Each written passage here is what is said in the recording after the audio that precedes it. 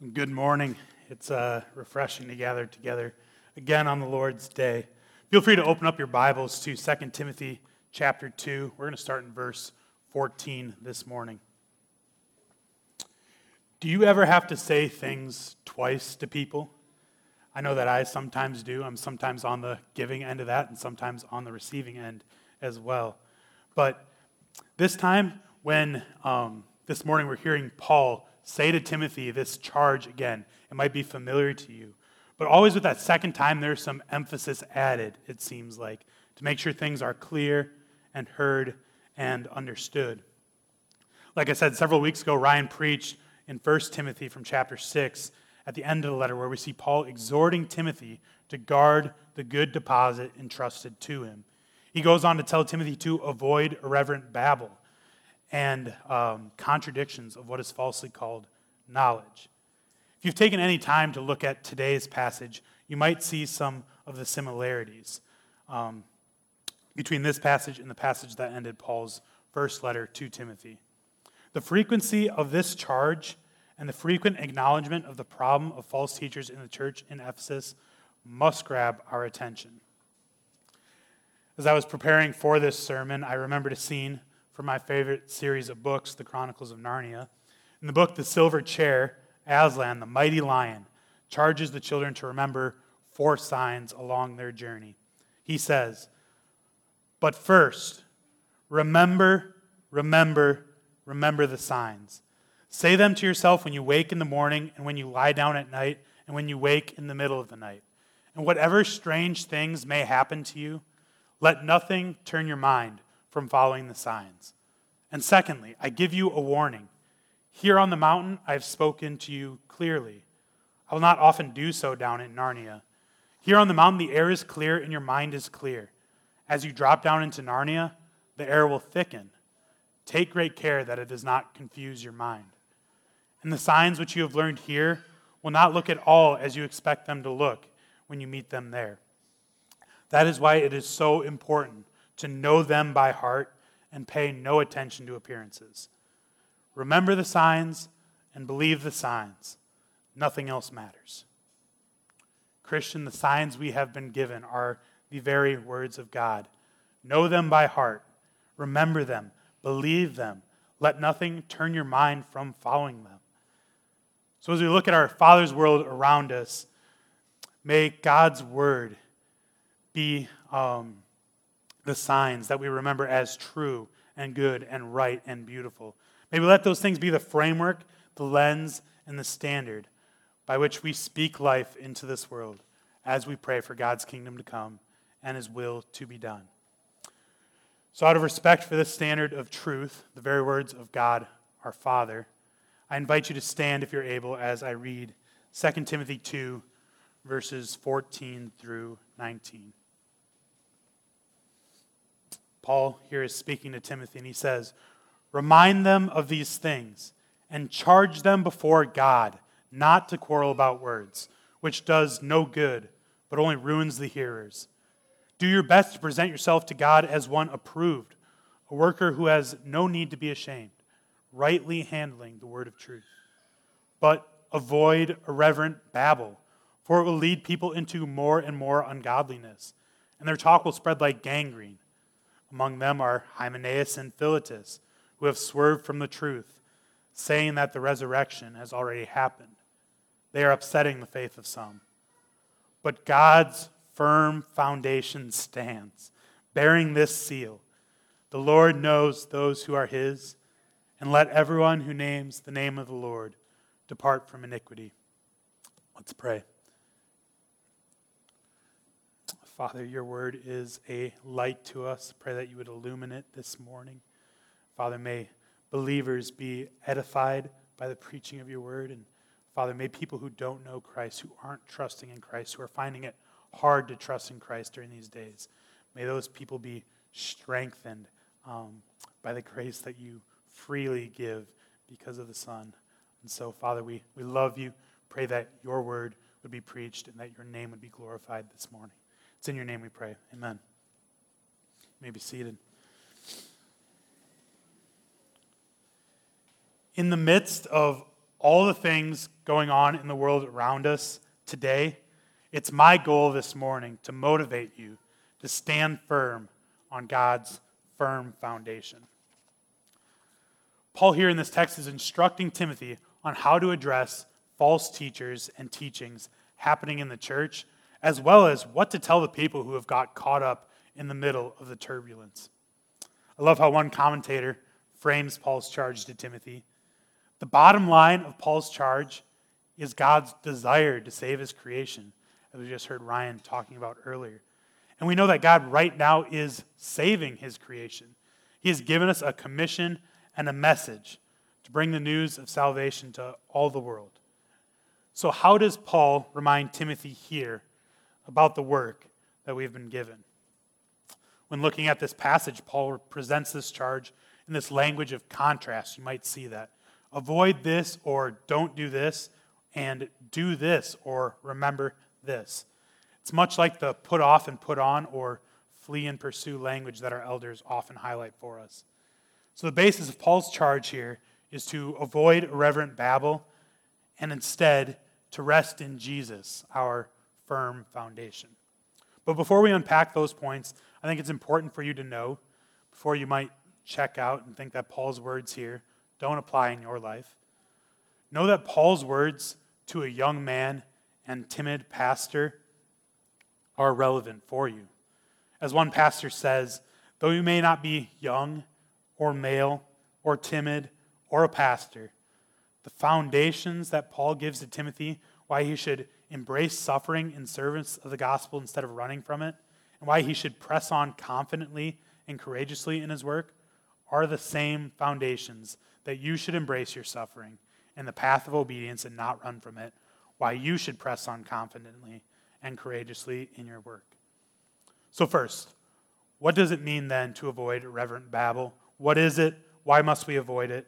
And how should we avoid it? I trust that you also see we live in a day and age where everyone is making truth claims constantly. And these claims are usually backed with a fire hose full of emotion driving these claims. Sometimes these claims can sound good and correct on the surface, but it takes some concentrated effort to figure out by what standard people are making these assertions. It takes wisdom to discern what is true from what is false. And it takes courage to stand for what is true and confront that which is not. So what is irreverent babble? Take a look at the beginning of verse 14 with me again. Remind them of these things and charge them before God not to quarrel about words. Timothy, remind them. Timothy, charge them before God. After spending 24 Sundays now in these pastoral epistles, the problem that he was facing in the church shouldn't come as a surprise to us. It was as early as verse 3 in chapter 1 of Paul's first letter that he told him to charge certain persons not to teach any different doctrine.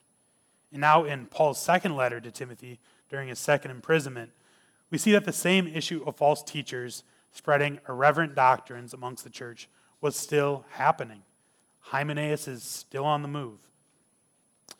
Another translation that Ryan gave us a couple weeks ago for irreverent babble is empty words. That's all these things are. They don't hold any weight or truth, but it's spreading. It's like gangrene, infectious and repulsive and damaging. So why must we avoid this repulsive, damaging, infectious ideas that are circulating? These aren't preventative measures that Paul is giving to Timothy. Make sure you do this so that this doesn't happen. These are remedial and urgent.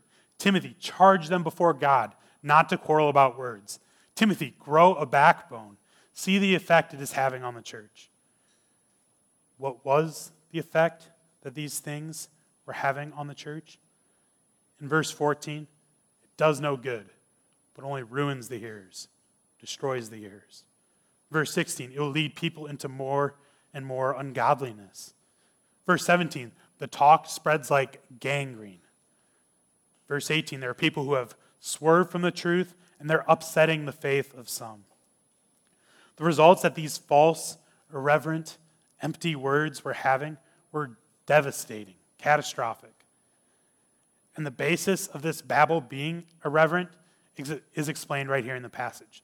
Verse 15, you have Paul saying, The basis of our approval lies within rightly handling the word of truth without shame.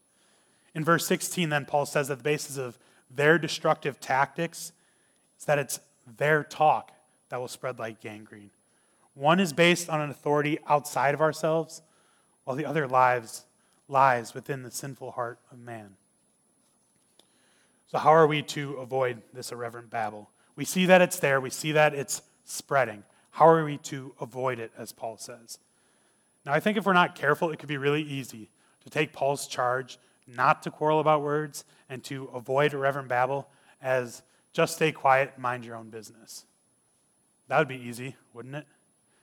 But that isn't what Paul is saying. Paul is telling Timothy to remind the church to not stoop to their level, to not use their irreverent tactics.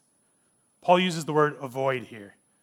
It's important to notice that this word avoid is an action verb. It's not passive indifference to what is going on. It's conscious awareness of what is going on. I think the initial idea that comes to our mind is to steer clear of these irreverent ideas. And that's one way to avoid irreverent quarreling. Avoid it, don't go near it. Another aspect to avoiding irreverent quarreling is to engage it or confront it. So we have avoid it and don't go near it, engage it or confront it. These are all right responses to this irreverent babble. Paul's words in Titus 1, when he's writing to Titus, are helpful when he says, "For there are many who are insubordinate, empty talkers and deceivers, especially those of the circumcision party. They must be silenced, since they are upsetting whole families by teaching for shameful gain what they ought not to teach." This brings clarity to the way that we are to avoid these empty talkers and what ways we are to engage them. Don't believe them or fall for their deceptive messages, but do silence them for the sake of the faith of others. Irreverent babble is circulated in foolishness. They claim that it's wisdom, but it is folly. Proverbs 14:7 says, "Leave the presence of a fool, for there you do not meet the words of knowledge." So while you have on the one end the quarreling, the irreverent, empty words, the ungodly tactics, here's what our text for next week says regarding what the Lord's servant must do. Have nothing to do with foolish, ignorant controversies. You know that they breed quarrels. And the Lord's servant must not be quarrelsome, but kind to everyone, able to teach, patiently enduring evil, correcting his opponents with gentleness. God may perhaps grant them repentance, leading to a knowledge of the truth, and they may come to their senses and escape from the snare of the devil after being captured by him to do his will. The goal of confronting quarrelsome people is to show them the door towards the way of escape. The way of escape includes a coming to their senses, repentance, and a coming to the knowledge of the truth. The goal of confronting quarrelsome people is to gain a brother or sister made in the image of God, but ensnared to do the devil's will. So if this danger exists in the world, and even in the church, then how can the church continue to exist? Well, we find an answer to this in the rest of this charge given to Timothy. Paul's answer is to rest in Jesus, our firm foundation. Paul says, do your best to present yourself as one approved, a worker who has no need to be ashamed, rightly handling the word of truth. You might be thinking, what does it mean to present yourself as one approved? When I was first reading through and studying this text, I thought that this part was referring to our justification. Present yourself as one approved, justified before God. But after looking at the larger context of what Paul is addressing in this letter to young Timothy, here in verse 15, Paul is urging him to press on. Timothy, I know it's going to be hard. Timothy, I know that people aren't always going to like what you have to say. Timothy, I know that you're going to consistently battle the temptation to feel ashamed or discouraged. Timothy, it's going to be easy to look to yourself for strength. Timothy, you are going to be tested and you are going to suffer. But it's like what Josh read from 1 Peter earlier. Let those who suffer according to God's will present their souls to a faithful Creator while doing good. Timothy, present yourself to God. Entrust yourself to our faithful Creator and press on in the ministry of the word. Logan assured us last week that suffering is going to come. It's a requirement in following Jesus. And as Christians, we shouldn't be surprised when this suffering comes. Yes, it can surely be difficult to walk through, but as Christians, our response to experiencing suffering is an incredible opportunity to show the world who God is. In my own life, over the last month, it seems like I've had disappointment after disappointment after disappointment piling up. My gut reaction is my fleshly reaction to respond in a way that I think will make me feel better or serve myself. But in that experience of disappointment, I know that the way in which I press on, however I respond to the situation, is going to say something about who I believe God to be. The world is watching. So I share this with you because that's what Paul is telling Timothy throughout this entire letter, and specifically here in verse 15. Paul is telling Timothy to press on in the face of suffering and protecting the flock because of his responsibility and rightly speaking the word of truth. And we all bear this responsibility as believers, to suffer in such a way that it gives the world a correct picture of who God is. 1 Timothy 6:12, Paul tells Timothy to fight the good fight of faith, take hold of the eternal life to which you were called, and about which you made the good confession in the presence of many witnesses. The hope we have of being found in Christ is the very foundation that we can rest in and work from. Pastor C.J. Mahaney says, "What joy the gospel gives me. I can approach the throne of God with confidence, not because I've done a good job at my spiritual duties, but because I am clothed in the righteousness of Jesus Christ." It's not in us, friends. The Lord speaks through the prophet Isaiah, recorded in Isaiah 28, and says, "Therefore hear the word of the Lord, you scoffers, who rule this people in Jerusalem. Because you have said, we've made a covenant with death, and with Sheol we have an agreement. When the overwhelming whip passes through, it will not come to us, for we have made lies our refuge, and in falsehood we have taken shelter. Behold, I am the one who has laid a foundation in Zion, a stone, a tested stone, a precious cornerstone of a sure foundation. Whoever believes will not be in haste." In the middle of a fallen world with deceitful, false teachers, people falling away from the faith, abortion, homosexuality, overreaching politicians, sex slavery, Marxist organizations, absent fathers and mothers, disobedient children, and the list goes on. In the midst of all of that, God speaks into that and says, "Behold, I am the one who has laid a foundation in Zion." The foundation, this stone, is Jesus.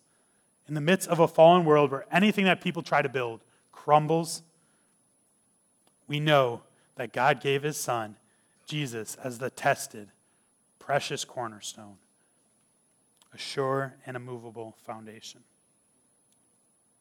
So Paul urges Timothy to press on and rest in God's firm foundation.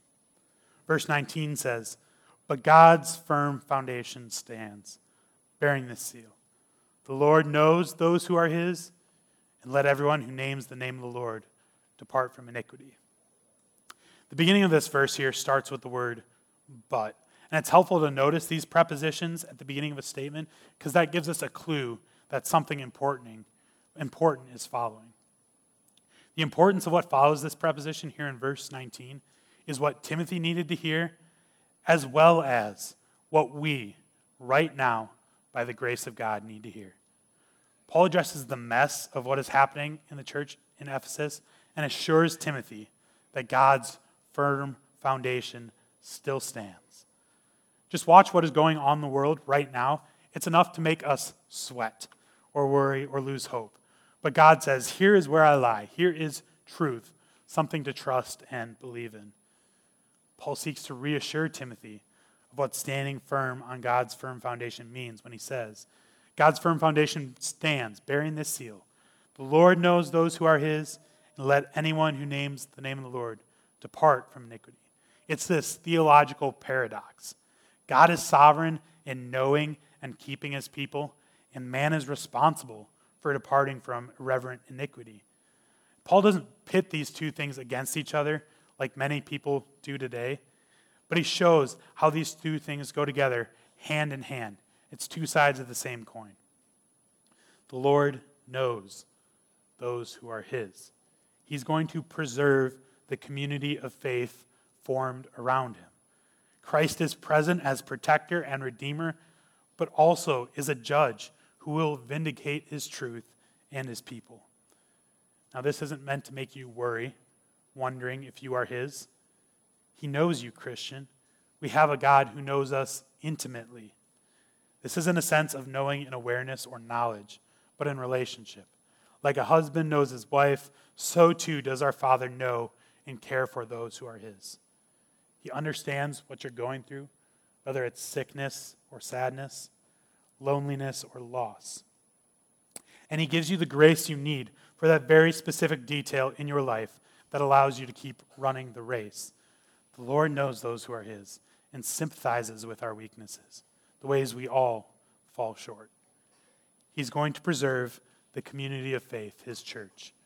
Let us then with confidence draw near to the throne of grace, that we may receive mercy, find grace to help in time of need.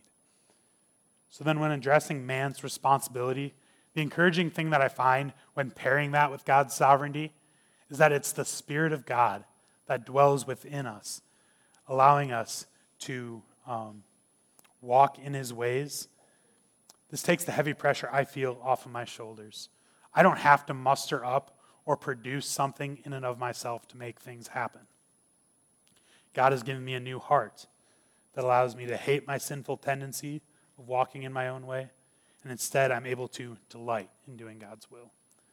God causes all things to happen, but he does so in a way that he upholds our ability to make willing, responsible choices that have real and eternal results for which we are held accountable.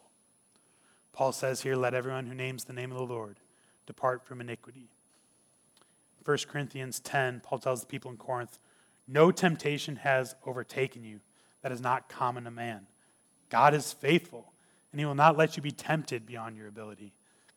But with the temptation, he will also provide the way of escape, that you may be able to endure it. Therefore, my beloved, flee from idolatry. This is a call to faithfulness and endurance amidst people swerving all around you. It's the very faithfulness of God that gives us the ability to be faithful ourselves. Our responsibility of departing from iniquity is required of being a good soldier of Jesus Christ. It's mandatory and 100% possible to do because Jesus has already paid the full penalty for your sin and mine. He was forsaken so that we wouldn't be. He suffered alone so that we wouldn't have to. Therefore, beloved people of Emmaus Road Church, friends and family, because of the love of Christ for you, depart from iniquity. Because of this pairing of the sovereignty of God in protecting and building his church and the responsibility of man in departing from irreverent iniquity, Paul's able to remind a weary Timothy that God's firm foundation stands. People have swerved from the truth and are upsetting the faith of people in the church, but God's firm foundation stands. People's irreverent babble spreads like gangrene, but God's firm foundation stands. People might heap up empty claims of condemnation against you, but God's firm foundation stands. People claim that boys can be girls and girls can be boys, but God's firm foundation stands. People try to define justice by their own terms and feelings, but God's firm foundation stands. People can tear down statues all they want, but our foundation stands. They can't touch the church. It rests in God and not us. There is a foundation, and it is God's foundation. I'd like to conclude with sharing a letter that was written by Charles Spurgeon to his students. He says, We have a fixed faith to preach, my brethren. And we are sent forth with a definite message from God. The book is a divine production. It is perfect. It is the last court of appeal, the judge which ends the strife.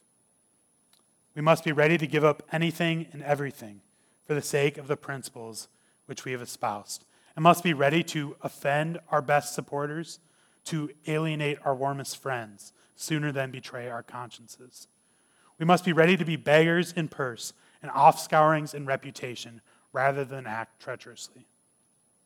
We can die, but we cannot deny the truth. The cost is already counted, and we are determined to buy the truth at any price and sell it at no price. Everybody is doubting everything. Well, brethren, as the age is of doubting, it is wise for us to put our foot down and stand still where we are sure we have truth beneath us. We have a solid foundation to rest in, Emmaus Road Church. Let not anything come between you and defending the precious truth that we have been given. Know that our Lord and Savior has called you from death into his marvelous light for this purpose. You need not fear. You are able to hold out this gospel and this good news to the world, for it is our Father's world. Let's pray. Father, what a joy it is to be gathered with these people, the people of Emmaus Road Church, with friends and family. Father, I'm just mindful this morning, and I have been this week, of the joy that we have in gathering, but there are many people who love you and who you love, that are abandoned, who are cut off, who are imprisoned. Father, they aren't able to gather like we are this morning. Father, I pray that they would be encouraged. I pray that we would remember those people in their chains.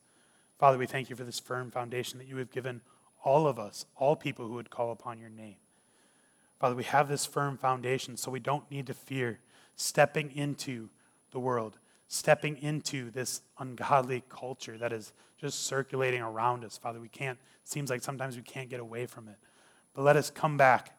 Let us come back to something that we know doesn't change. It's outside of us, Father.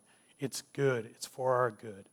So, Father, may we hold out this good gospel, this word, this saving truth to the world, knowing that our God and Father holds this world in his hands.